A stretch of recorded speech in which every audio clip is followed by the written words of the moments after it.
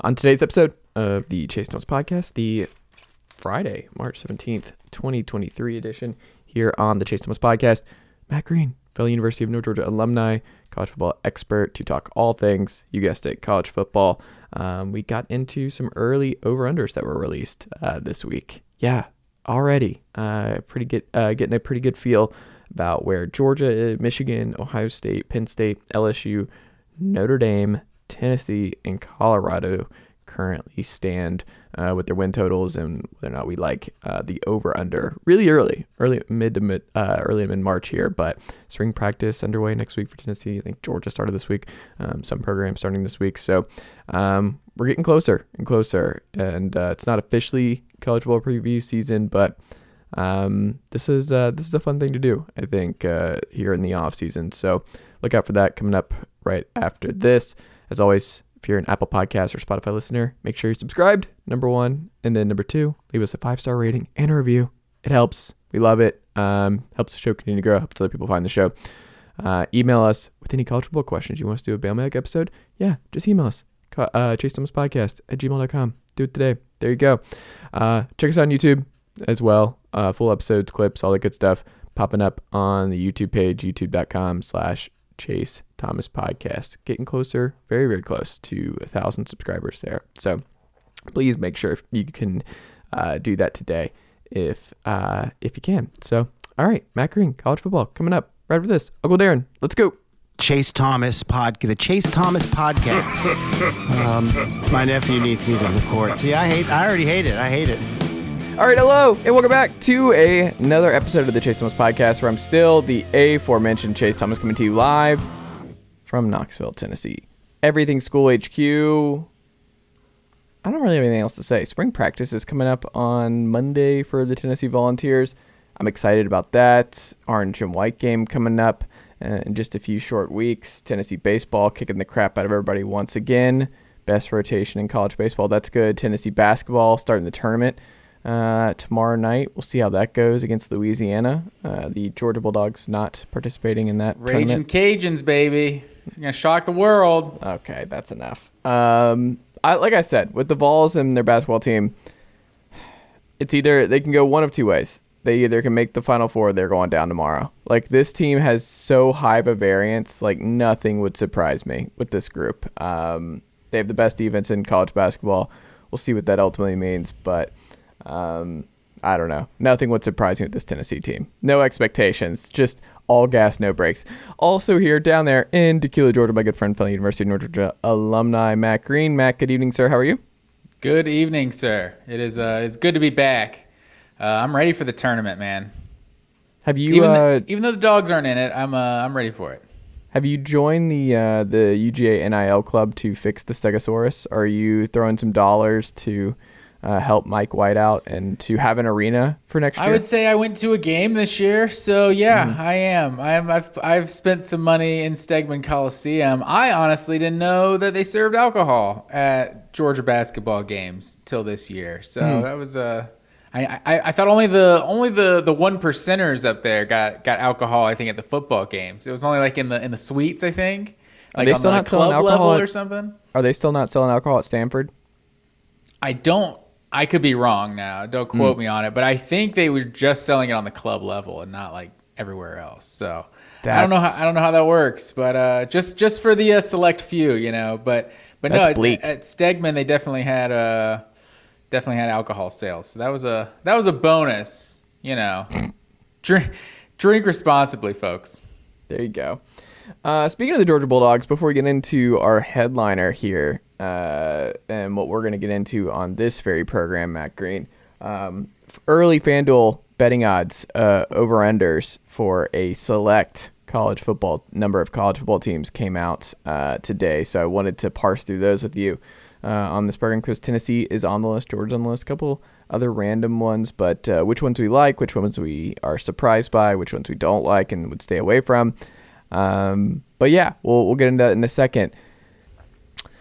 College football. We're going to talk some college football over-under win totals here. FanDuel released their over-unders, Matt Green, coming into the new college football season. Not all of them, but a pretty good amount. Only the best teams? I wouldn't call Iowa one of the best Is teams. Alabama not? Did they not release one for Alabama? No, Bama's not there yet. I was confused by that. Okay. Georgia, 11.5. Michigan, 10.5. Ohio State, 10.5. Penn State, 9.5. Notre Dame, 8.5. LSU, 8.5. Tennessee, 8.5. Iowa, 8.5. And Colorado, 4.5. Matt Green, of this list, you know what? Let's go through it. Number 1, the Georgia Bulldogs at 11.5. That is the over-under for FanDuel out of the gate here for the win total for the Georgia Bulldogs. If you're going early over on March 15th, that means you're betting on Carson Beck or Gunnar Stockton to be Heisman-type quarterback. I think that means you're betting on... Yeah, I think there has to be no offensive just drop-off for them Georgia to be going 12-0 again. In 2021 with just having no idea, switching quarterbacks mid-season. Like, I don't think Georgia's quarterback has to be a Heisman candidate at all. I think the likelihood of Georgia being a Heisman candidate is very low. You think the defense is going to be worse next year? I'm saying it's not going to be as good as that team 2 years ago. It's not going to be as good as 2021, but it's going to be better than 2022. Like there is so much of that defense back next year. I think it'll look a lot. I don't think it'll look a lot more like the 2021 team than the 2022 team. Honestly, it's hard to say. I think the quarterback play could be just as good potentially. Like Stetson Bennett, like there's this revisionist history about Stetson Bennett that now he's the greatest Georgia quarterback of all time. How are they ever going to replace him? It's like people thought he was trash for like 2 years. So I think we can have another quarterback be just as good. He's obviously not trash. He might be the best Georgia quarterback of all time, but he's a very good player, but he's by no means, with all due respect to Stetson Bennett, he's by no means like a generational talent. Like Georgia can easily, I think, match Stetson Bennett's production from, it's college football. Like we see a lot of teams with the guys throw 25, 30 touchdowns and single-digit picks. Like we know how Georgia recruits. Like we know the kind of supporting cast that's going to be around whoever wins the job. I think you left Vandegrift out of that conversation. He's definitely in the conversation. It's most likely Beck, but I don't think Vandegrift or Stockton have a leg up on either one. I mean, you would know better than I, but it seems like all the reporting is it's like don't count out Gunner. But I think that's what it is. Brock. It's don't count out Gunner. So it's like that's because I think some people are given. I think there's respect being given to Vandegrift. So Gunner feels like the hot take, and he was a big time recruit. So I hate the kind of overblown storyline of, he was a Bobo guy. So Gunner, he's going to have the inside edge because he's teacher's pet or something. Like, obviously, the best guy's going to play. So, I don't know. It's that matters for sure. Relationships matter, things like that. There are definitely always some politics at play, even with quarterback decisions and stuff like that. No, there's definitely... There's some business decisions. There's some political decisions. At this level, I think it's how you play. If there's experience, and then there's like best guy. Like experience isn't just like, oh, he's the guy I like. It's like the experience goes a long way. So like none of these guys have experience as a starter. Like obviously Beck's got the most reps under his belt, just in terms of like pass attempts and everything. But I don't know. I think it's definitely going to be a competition, but I think I'm just saying. You were saying just Gunner and Beck. I think Vandegrift is right there. I mean, it's just based on what I've reading just Georgia insiders. It just feels like Brock's the odd man out. Like they're all seeming like they're just like if it's not Beck, it's going to be because Gunner outplayed Beck in the spring. Nothing really is coming up Brock in terms of the. I think I think both are supposed to be more dual threats, I think, than Beck. But I think that the level of athlete that Vandegrift is, like, I was kind of surprised kind of when he got into games, like how many of those kind of designed runs they seem to run for him. So I think his athleticism could get him on the field potentially. And I think you'll see kind of what Jim Harbaugh did, like, not completely just this guy starts game 1, this guy starts game 2, but we're talking about Georgia's schedule right now. It's like you open with UT Martin and Ball State. Like there's no reason why you can't split the two reps of games like perfectly up in 3. Hold on. Are you still operating under the assumption that you're keeping all 3 going into fall camp? Yeah, absolutely. Absolutely not, Matt Green. Dude, if Carson Beck balls, he could go pro this year. Like, oh no, you're not. So you think that Georgia's just going to keep this whole charade going after spring ball? Because this doesn't happen anywhere else. Did you read that piece from Max Nobody's Olson? doing what Georgia's doing right now, man. They're winning national championships. Like, you want to be a part of it. One of these guys Brock are going to Vandegrift is from Athens, Georgia. Like, and Gunnar Stockton's a Georgia guy too. Like, there is some separation in the years right now. And Beck, the probability of a guy like Beck hanging around for 3 years was very low, and he did it. So it's definitely not out of the realm of possibility. And I 100% think that they're going to go into this year with all 3. Like, no, after spring ball, one's out. Sure, I'm guessing it's Brock. I'm sure they won't all 3 be on the roster spring of 2024. But I think that they go into this year. I mean, look at what's happened with Georgia's. How many seasons under Kirby Smart? Georgia, this guy who started the season was not the guy who ended the season. Like, DeJuan Mathis started the season. JT Daniels ended it. JT Daniels started it. Stetson ended it. Eason started it. Jake Fromm ended it. Like, it's happened more times than it hasn't happened for Kirby Smart. Even Grayson Lambert started 2016 and Jacob Eason finished that season. So it's happened enough times to where you're not going to count out the second stringer. Like, you're one injury away from potentially being the guy, and especially when the position is still as open as it is. Like, I think you're not only just an injury away, like you're a potential like bad couple series away because the guy isn't the solidified number 1 guy on the depth chart. So I think they do go into, not to make the whole conversation about the quarterback position, but I personally think they'll all still be on the team. But you just look at how Georgia starts the season. I think you'll see them all 3 of them get a lot of reps in those first 2 games to kind of just see what they got in game action. And then third game, you got South Carolina at home when it kind of really starts. But I could see something like that. But you look at Georgia's schedule, like you said, 11.5. I don't. It's not to sound cocky, but I don't think that quarterback has to be a superstar. I think this is a loaded roster. The offensive line, the defensive line, just the playmakers in general coming back on the defensive side of the ball. I think you're going to see. I think you're going to see a lot of wins on this Georgia schedule. At Auburn is one of the ones that just intimidates you because it's Auburn and it's on the road.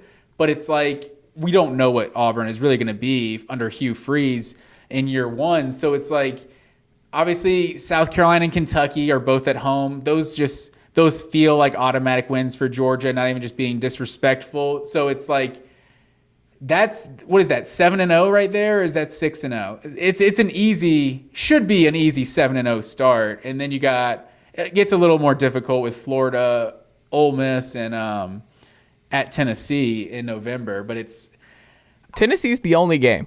I'm just going to go ahead and say Tennessee in Knoxville is the only maybe loss. I'm a big year 2 of head coaches guy. You saw it with Josh Heupel last year. So Billy Napier, year 2. I'm not just going to count out Florida as like just some rollover. The line game. opened at 21.5 already for Georgia, Florida a couple weeks ago. I mean, that might be what people think right now, but I'm just saying Florida's going to see significant improvement. Like they're not. They're going to be a worse team this year. Graham Mertz is under center, Matt. Anthony Richardson was under center last year. Might be an upgrade. Who knows? No. I mean, could it be an upgrade from a quarterback who threw 17 touchdowns and 9 picks? Like, no. Could the offense potentially work better than it did last year? No.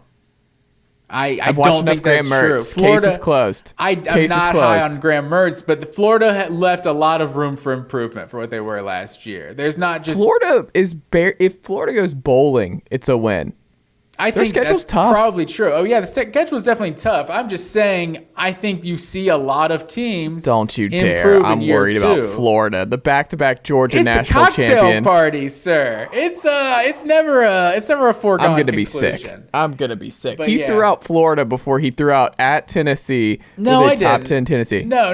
I definitely Tennessee is definitely a more difficult game. I'm just saying I'm not writing off Florida. Tennessee is definitely the number one circle game on the schedule, and probably Ole Miss at home. At Auburn is that's a wild card because it's on the road, but it's a rivalry game on the road. In terms of, I'm just saying like probability of Georgia losing, I would say Auburn is the second highest one on this whole schedule, simply because it's at Auburn. But then third, I would probably say Ole Miss ahead of Florida, even though that is going to be at home too. So Lane Kiffin, Kirby Smart, that'll be an exciting one. And Ole Miss, Georgia used to be a locked rival, like all through the original 92 expansion. Georgia Ole Miss played every year until they kind of changed it up. I don't know, it was like 2003, 2004. But yeah, we'll get to see Georgia Ole Miss again. That's true. I feel like I think Musa Smith had a good game against Eli Manning and Ole Miss when they came to Athens in the early 2000s. I seem to recall Musa had a good game. You could be right about that's before I was at that game. That's before my memory's too great, to be honest. So you could be right about that one. The last time Ole Miss came to Georgia, I want to say it was definitely 2004? Aaron Murray, 2003? one of Aaron Murray's years, like 2011 or 2012. Because I remember Ole Miss was rocking gray unis. One of the Kim Deechees was there.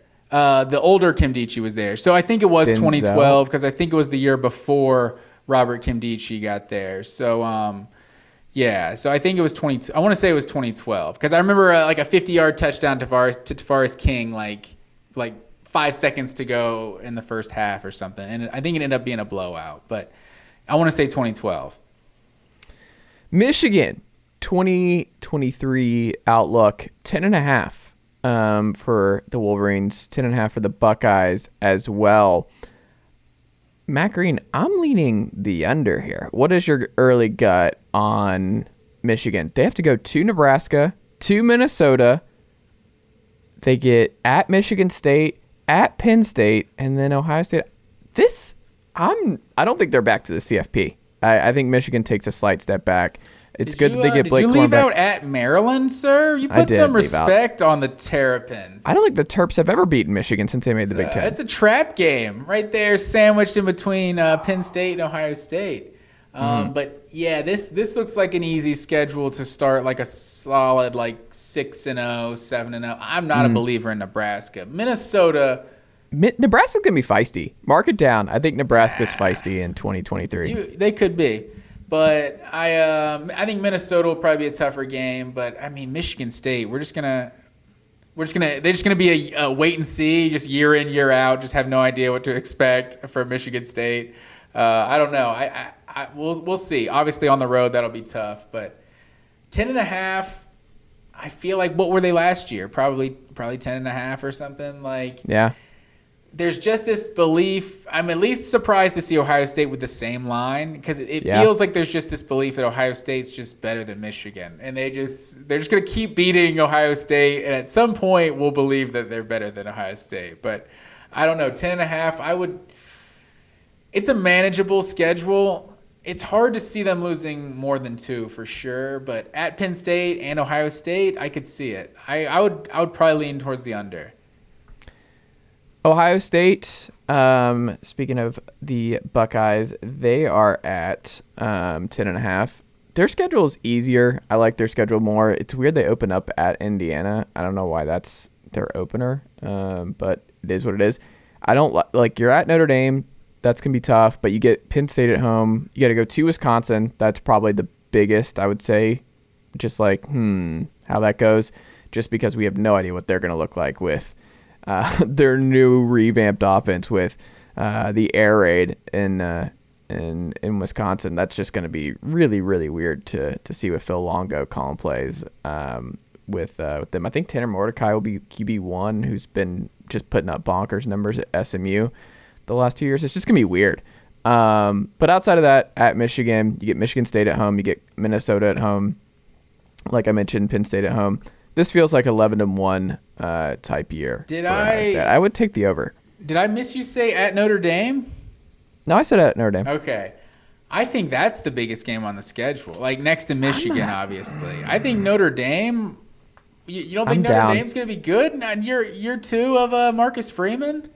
I don't trust the offense. That offensive coordinator thing went awry. I don't know, man. Like they went in-house after all that. I don't know.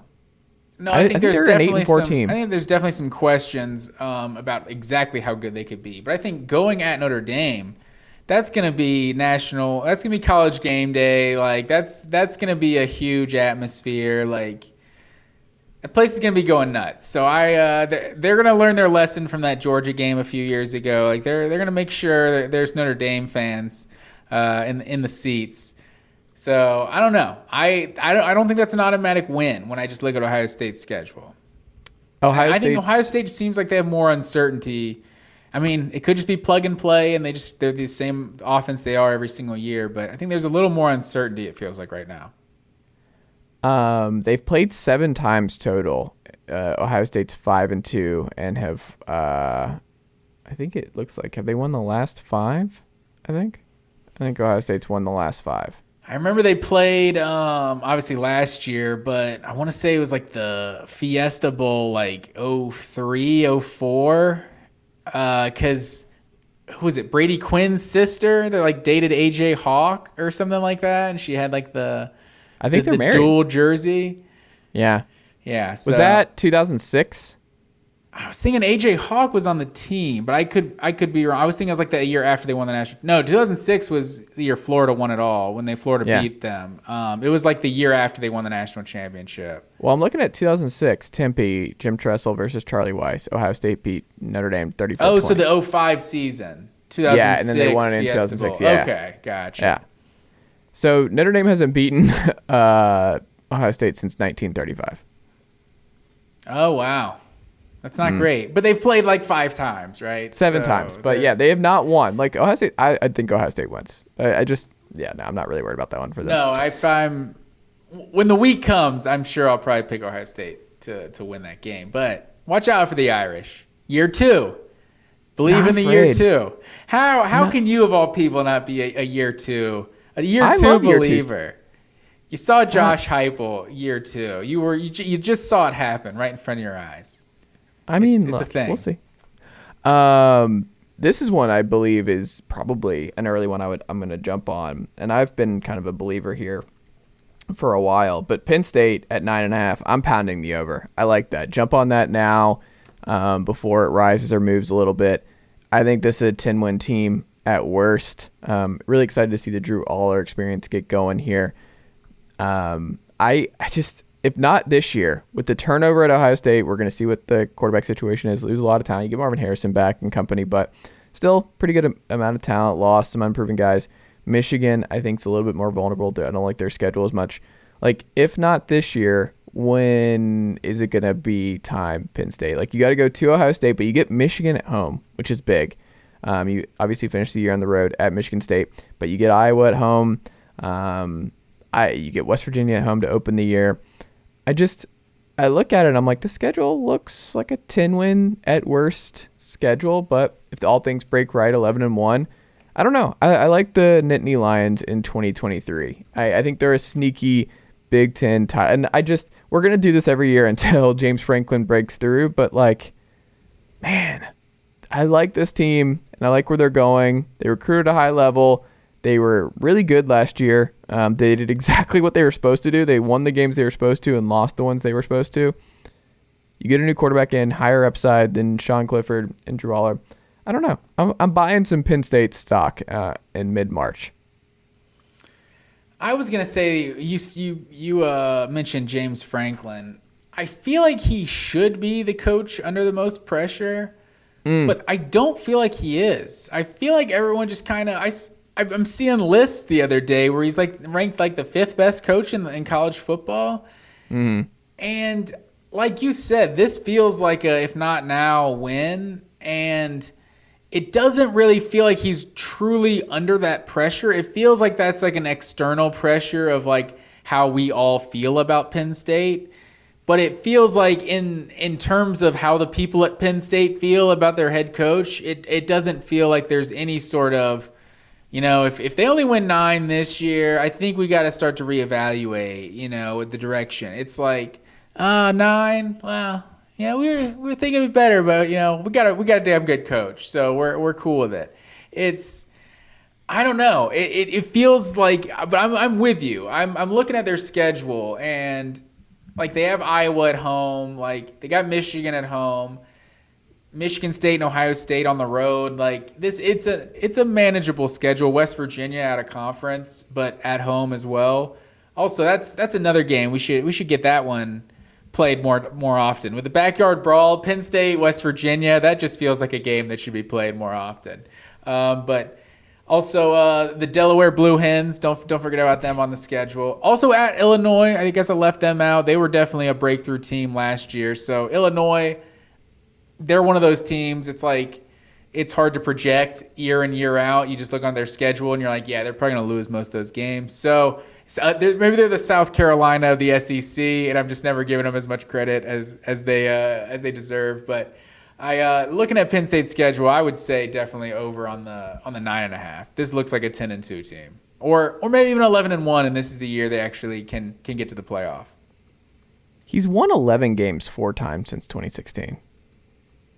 I don't think Penn State could do better at this point. Like, who are you outside of like the Matt Rule guy? Like, but I think James Franklin's better than Matt Rule. He's recruited exceptionally well. They are in the blue chip ratio every year. He recruits the quarterback position well. He recruits the skill position guys well. I don't know. I think if you're a Penn State fan, you should be happy. Yeah, it kind of sucks that you haven't broken through with the Ohio States and the Michigans, but like, you're right there. Like, you're right there. I don't know. I would be okay. I would not be like, hey, the grass is always greener, the grass is not always greener when it comes to Penn State. And it's like, you got a good thing going. Like, college football is constantly changing. Fair. You have a top 10 coach, top 10 program. Like, just be happy. You might break through. Just wait it out. Georgia fans, y'all waited it out. Y'all are right around there. We did not wait it out. We cut ties with that guy after 15 years. But I mean, that's a long time. But that's true. I mean, how long has he been there? He's been there like a decade now, right? 1, 2. I guess so. 2014. Yeah, next year will be a decade.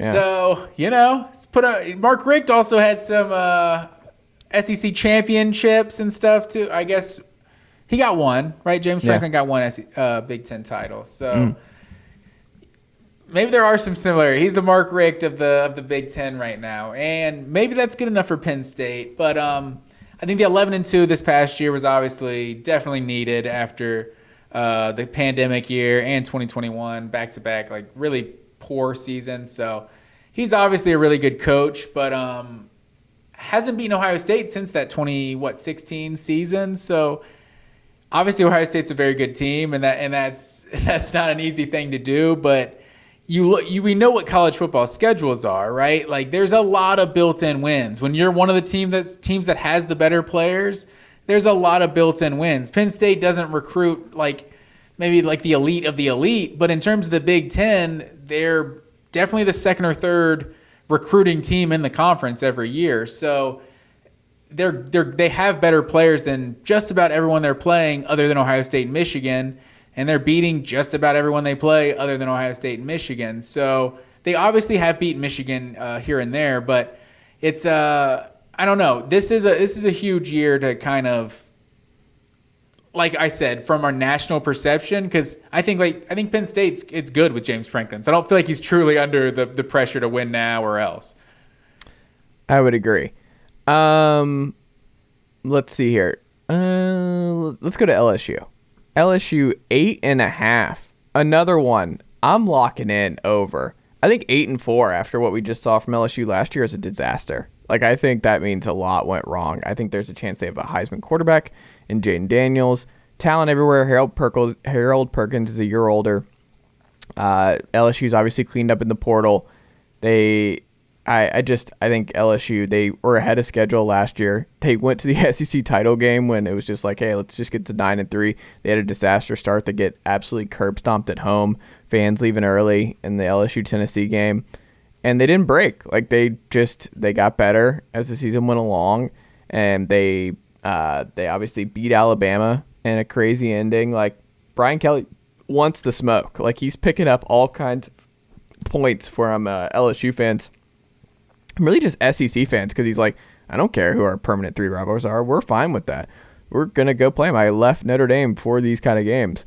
We'll go beat them. Like, he's not like, scared. That's what football coaches say. That's why I'm like so shocked by Nick Saban. Like, oh, I don't know why we should have to play those guys. Those guys are tough. Like, what is that? You want to play whoever. Like, you're Alabama.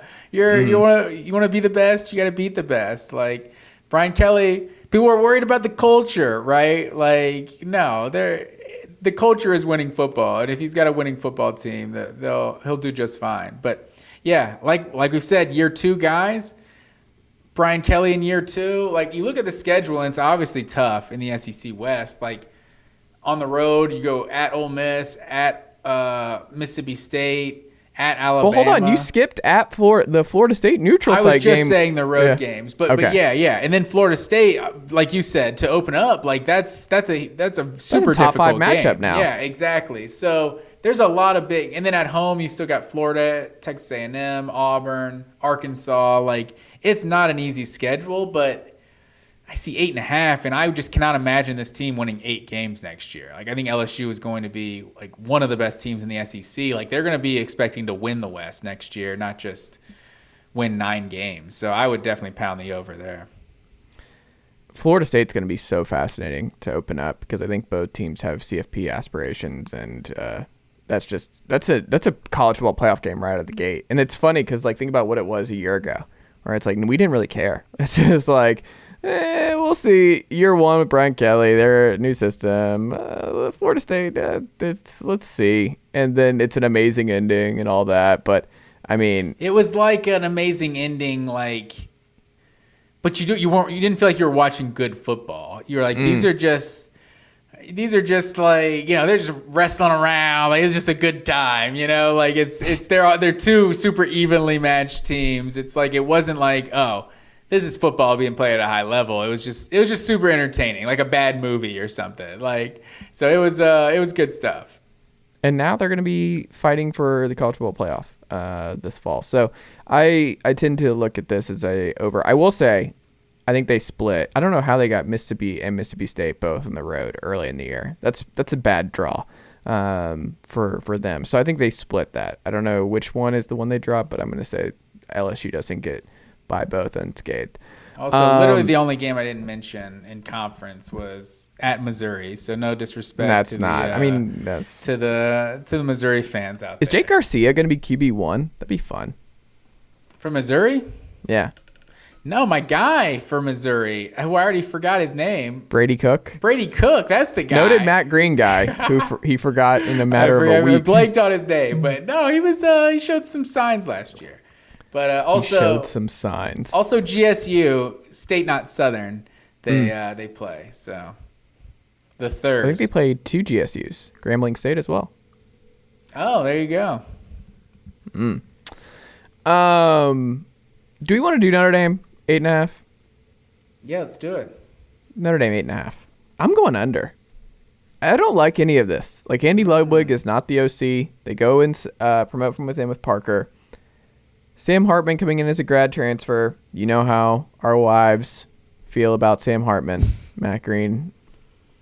He's a handsome guy. Man, and then the Demon Deacons are coming up on November 18th. Tempers are gonna flare in that one.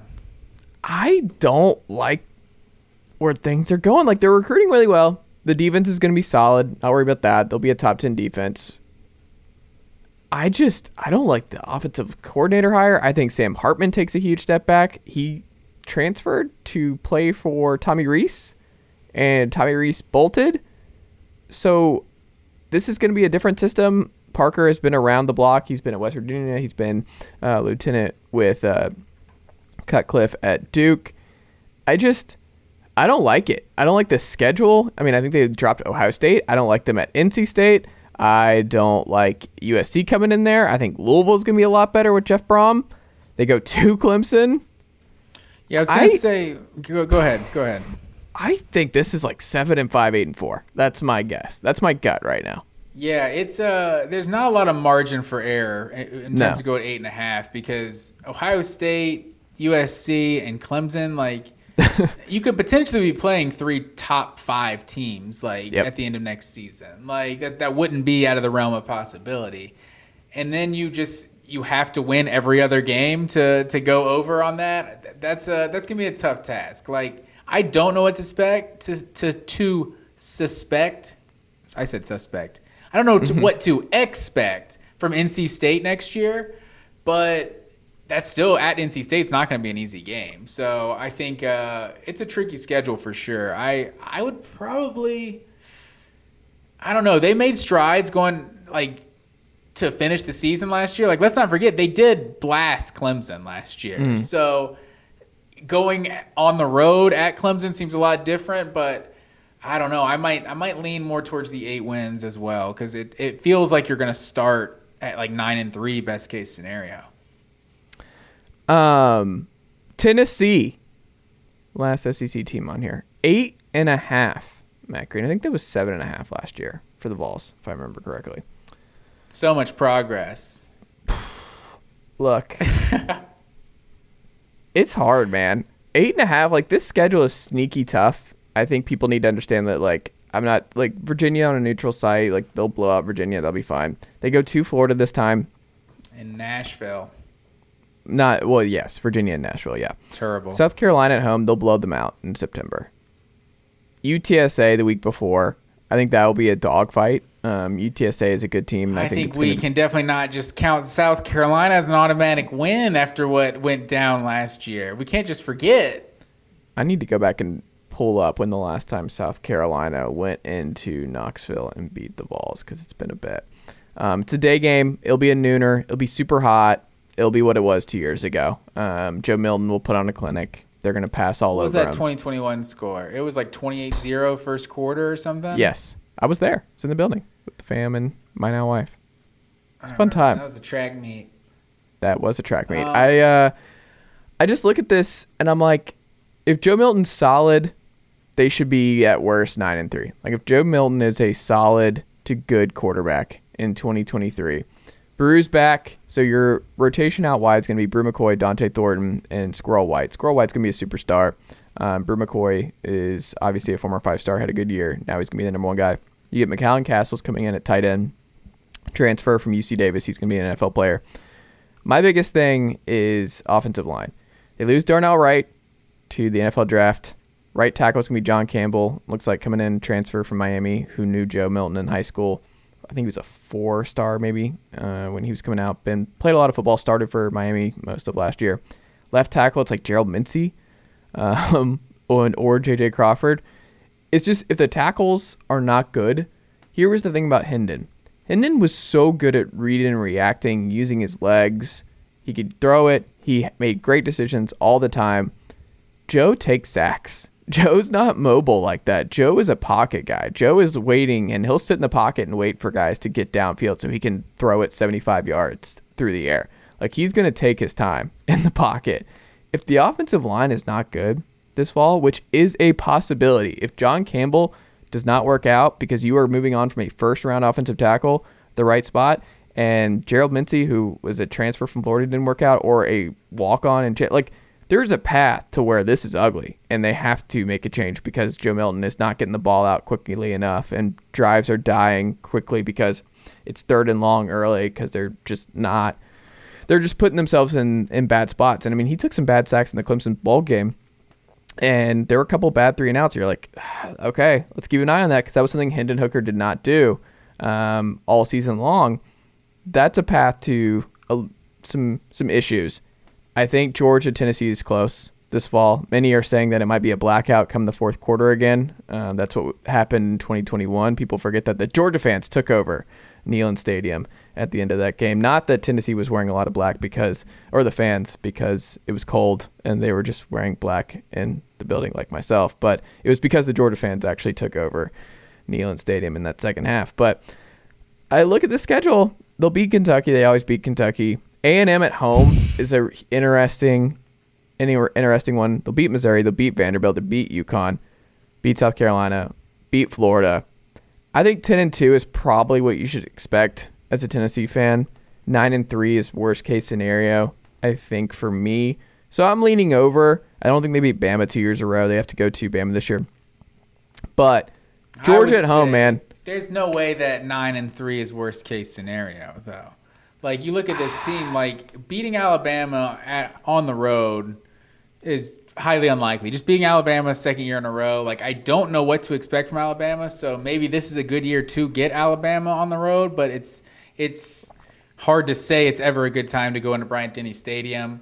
Georgia's obviously going to be, a powerhouse again next year. So it feels like 10-2 is like best case scenario. So I don't know how. I would say 11-1 is best case scenario. I mean, I guess potentially, of course, but it's hard to see them. It's hard to see them doing. I mean, I don't think they'll go 8-4. So it's probably.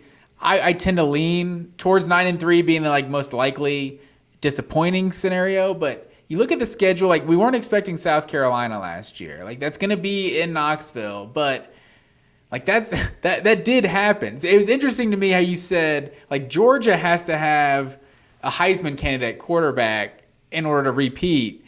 But for Tennessee, if Joe Milton is just solid, they can, accomplish XYZ. Like, I think Joe they have Milton, the best play caller now in the conference. Like, the best play caller now resides in Knoxville. Todd Monken's out the door. I think you could make that argument, but Hendon Hooker was great for Tennessee last year. Right. So they accomplished what they did with one of the best production in all of college football from the quarterback position. Like, the very short list. So I think Joe Milton has to probably match every bit of what Hendon Hooker did if they're going to go 10-2 this year and kind of keep Tennessee at that level, because Tennessee hasn't necessarily recruited at the level to just expect 10-2, 11-1, maybe like we're going to contend for the SEC every single year. Like, Hendon Hooker may have been that kind of generational talent that like they needed to kind of elevate where the team was truly at. Like, I kind of compare it to Deshaun Watson on a lesser level. Like,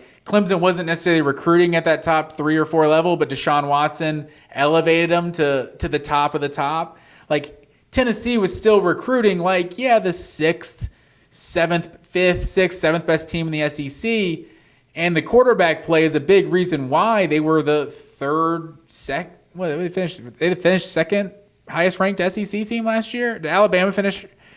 They were right there. Tennessee right was there, right? third. Second or third highest ranked Third. team. Finished like 7th in the final AP poll. So they did outperform where they have recruited in the last 3 years, whatever their composite ranking or whatever you want to call that was. So it's not necessarily a foregone conclusion that they're going to get that quarterback play, because Hendon Hooker was a damn good quarterback last year. So I think they need that if they're going to sustain that 10-2, or even like the Georgia game is to decide the East. Like, I think there's a chance that they do have 2 or 3 losses going into Athens, or when Georgia comes to Knoxville, I should say.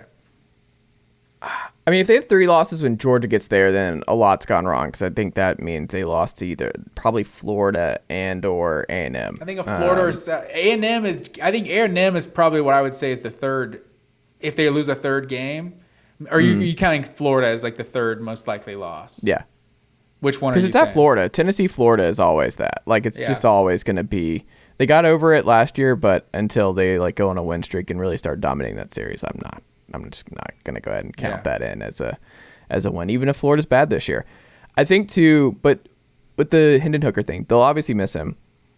But the running back room is loaded. Jalen Wright's just looking like an absolute monster. They're loaded there. They're loaded at wideout. There's speed everywhere. The defense, I think, is going to be a lot better. They have so much talent now in that defensive room. The linebacker core like with Elijah Herring, Aaron Beasley, Keenan Peele coming in from BYU. You have the 3-stud, 4-stars, Jalen Smith out of Grayson, Jeremiah Thielander out of Gainesville, and then the 4-star, borderline 5-star who Alabama tried to get at the end from Smyrna, Tennessee, Arian Carter, who I think will play a lot.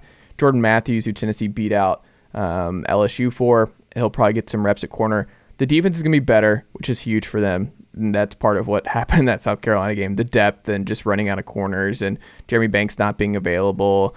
Like, just they were thin. They did not have bodies when they were just not available. They could not handle that in SEC play. I don't think that's going to be the case anymore. The scholarships are back. I think they have replenished the cupboards. And the last thing was with Milton, Heupel deserves the benefit of the doubt. He has only had a top 10 offense since being at Tennessee. He worked out with Dylan Gabriel. He worked out with Sam Bradford. He worked out with Drew Lock. The man has never really failed in this regard.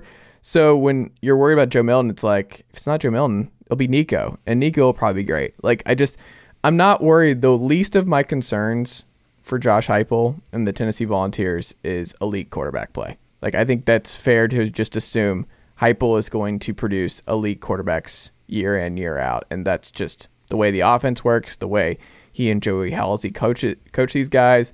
But until they don't have a top 10 offense and until they don't have a quarterback who plays an elite level in this scheme, I'm going to go ahead and pencil that one in. I mean, I think it's fair to assume that there's just a certain floor that Tennessee's offense is going to have, and they could just regardless be one of the better offenses in the SEC. In the country. It's interesting. There's kind of some similarities, I feel like, when it comes to like Stetson Bennett and Hendon Hooker, because it's like Georgia's replacing both of those, and you would call both of them all-time great for what they have been for both of those teams for the last 2 years. But there does feel like an element of overachieving to both of them that you actually might be able to replace them with a more traditionally talented guy with a strong arm and potentially not miss a beat offensively. And Josh Heupel, it's definitely reasonable to think Tennessee could have just as good of an offense. Last team, and we'll wrap up here tonight, Matt Green. Colorado, the Buffs, 4.5, where you see it and you're like, wait, 4.5? Deion's there. Like, this is, they got like 30 guys in the transfer portal. Shedeur Sanders is going to be QB1. Cormani McLean's in the building. Jimmy Horn Jr. is in the building. Colorado's going to be fine. Like, Colorado is going to be a good football team under Deion Sanders. Like, he's going to recruit well. They're going to be good. Colorado's coming. Like, they are going to be the kings of the Pac-12 sooner rather than later. That 4.5 was a wake-up call where it's like, this is a team that still won one football game last year. This is still a roster with a lot of guys from that previous era. It's going to take a little time. Not the time it would have taken years ago in the pre-transfer portal era, but it's going to take at least a year. And I think this is going to be a year where you're like, y'all, you open with the team that just went to the national title. They got blasted, sure. They beat Michigan. TCU's going to be good again. Probably look very different, but yeah, but TCU's going to be good. They're going to be favored. You get TCU, then you get treated with Nebraska, who will be favored in that game. You go to Oregon, USC at home, at Arizona State, at UCLA, at Washington State, and then to end the year, get at Utah. 4.5, you look at it and you're like, man, this is a brutal schedule for year one for Deion. I think if you go bowling, huge win. That's a great year. If you even get 5 wins, 5 or 6, huge win. You're just trying to make a bowl. You're showing progress. You want to get these young guys playing, get people acclimated with this, to the system, this, that, and the other. I'm going to go over because I believe in Deion and I believe in this, what they're the offense they're bringing over from Kent State, and I think Shedeur is going to be pretty good. I'm going to go over, but it's going to be a tough year. Like, there are going to be some bad losses. I think it's going to be a difficult situation. That stretch of Oregon, USC, and Arizona State is going to be particularly brutal. Yeah, just the road schedule alone. Like, they play 6 road games at TCU, at Oregon, at Arizona State, at UCLA, at Washington State, at Utah. Like, they'll be lucky to win a road game next year. So, like, that's starting you at 0-6, like on the road. So Washington State is like the one that you like, okay, you might give them that one. It's like they went bowling last year, so like they were not a bad team. So they're gonna have to run the table at home to go to a bowl game, and like that includes Nebraska and USC at home. So and Oregon State, we're not even talking about. What did they finish, like 15th or something last year? Like, yeah, did they win 10 games? I think they did win 10 games. So they beat Oregon. Yeah, so it's like beat Florida. That schedule. I might have to lean towards the under if I'm being honest. Like they're not winning a road game, and they're not going to beat Oregon State or USC. So I think 4-8. That's probably what they end up next year. I'm going over. I'm just going to say they steal one or two of those. I don't know who it is, but I think they're going to be a little bit better than that. I'm going to say 5, but I would not be surprised if it's 6. I don't think they go over 6. I think that's an unbelievable achievement if they go over 6. They did completely overhaul the roster, so they're going to be a very good, very different team. We don't know how good at all they're going to be. Like, is Shedeur Sanders? Is he a Power 5 quarterback? Like, or is this guy a Division II quarterback, an FCS quarterback? Like, I don't. Well, to be fair, he was a 4-star. He went to Jackson State because his dad was obviously coach. Like, I think he could have gone to some Power 5 schools. Yeah. So I don't know. It's not really going from that G5. I mean, he's only played G5, not G5, FCS, but he could have, like, at Florida State or whatever. I think he had options outside of that. We'll see. But it's exciting. Colorado is going to be exciting football. They're going to be must-see TV. Like, TCU Colorado, is that the best game the opening week? No, that can't be the best game of the opening week. What is the best Florida week State one game? LSU, I know, is that at that? I guess, it yeah. might not be on. Is that not on Saturday? I know last year it wasn't on Saturday, right? We were just talking about LSU. Yeah, it's on Sunday. Is it the best Saturday game? I don't have the schedule pulled up in front of me. Put me on the spot here, sir. Looking at Saturday. I'm looking at it now. I think it's the best game. It can't be the best game, right? There aren't a lot of good games. We got Florida at Utah. I think that's a better game. I don't think it's gonna be a good game. But TCU. Oh, you know what it is? It's South Carolina at North Carolina. Is that really the best game? I think that's gonna be fun. I mean, Tennessee, Virginia is not gonna be. We don't have like one. Like, what's the Chick-fil-A kickoff game? I don't see one. Is that North Carolina, South Carolina? That's in Charlotte. Is there no kickoff game next year? We should know this, being a college football. I don't live in Atlanta anymore, Matt Green. That's you. You're the Atlanta guy now. You worked at the College Football Hall of Fame. You should know this, not me. I gotta look this 20. It doesn't look like there is. I didn't see it. Just looking at Louisville, Georgia Tech. Is that the? That's an ACC matchup. Is that what they're calling the kickoff game? Where do you see that? That's at Mercedes-Benz. Maybe that's what it is, because that is at the Benz.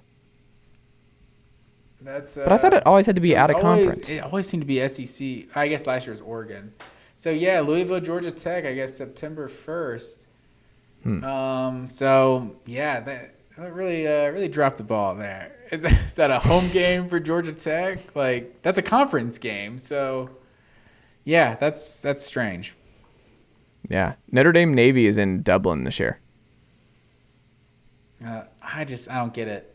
Georgia Tech and Florida State are going to Dublin. Yeah, that was the one they just announced. Florida State and Georgia Tech, like the two, that's probably the closest rival. I guess Georgia Tech Clemson is closer. That's probably the closest ACC team to Florida State. Like, Georgia Tech Florida State should be a low key like rivalry. Like, put Miami and Boston College over in Ireland or something like that. They can't make that drive. Like, Georgia Tech Florida State, that's a bummer. Yeah. Well, that's all I've got, Matt Green. Thank you as always. This was fun. We'll have another themed episode coming up on Sunday's show. But thank you as always for making the time. Find you on Twitter at Matt_W_Green and all of that good stuff. Hey, just so you're on the record, who wins the NCAA tournament? I got a ticket in. I got a bet. Do you already have it? I took a chance, took a wild card out there. Well, hold on. Who did you pick? I'm not. I got the Kentucky Wildcats, baby. Oh, no. I'll win some Oh. a few doll hairs if the Kentucky Wildcats can pull it off. Took a flyer on them. I don't think it's gonna be Kansas. I think it's nearly impossible to go back to back. I don't think it's Houston. Like, it's the Final Four's in Houston. I mean, I'm gonna say my gut. I said it early on this year. UConn. I'm gonna stick with UConn. I think UConn wins it. Ooh. I think the Divas. I think UConn wins it. I also put a bet for the Sacramento Kings to win the NBA Finals. So so you're just throwing money away. See. Is Tori not at home? What's happening here? Yeah, you gotta roll the dice. You gotta. Tori's gonna listen to this. Tori, Matt Green just threw money away. He bet on the Sacramento Kings to win the finals. On Texas to win it all. So that's her long shot pick. So not as much of a long shot as Kentucky, but who's Zeus's pick of the who do we got for Zeus? I don't know. Zeus have to look at the bracket. I'll have to update you tomorrow. How's his knee? Still good? How's the rehab going? Oh yeah, man, never been better. He's in the best shape of his life. Really ready for the season. There you go. Please do dog. Matt Green, always a pleasure. Talk to you soon. Yes, sir.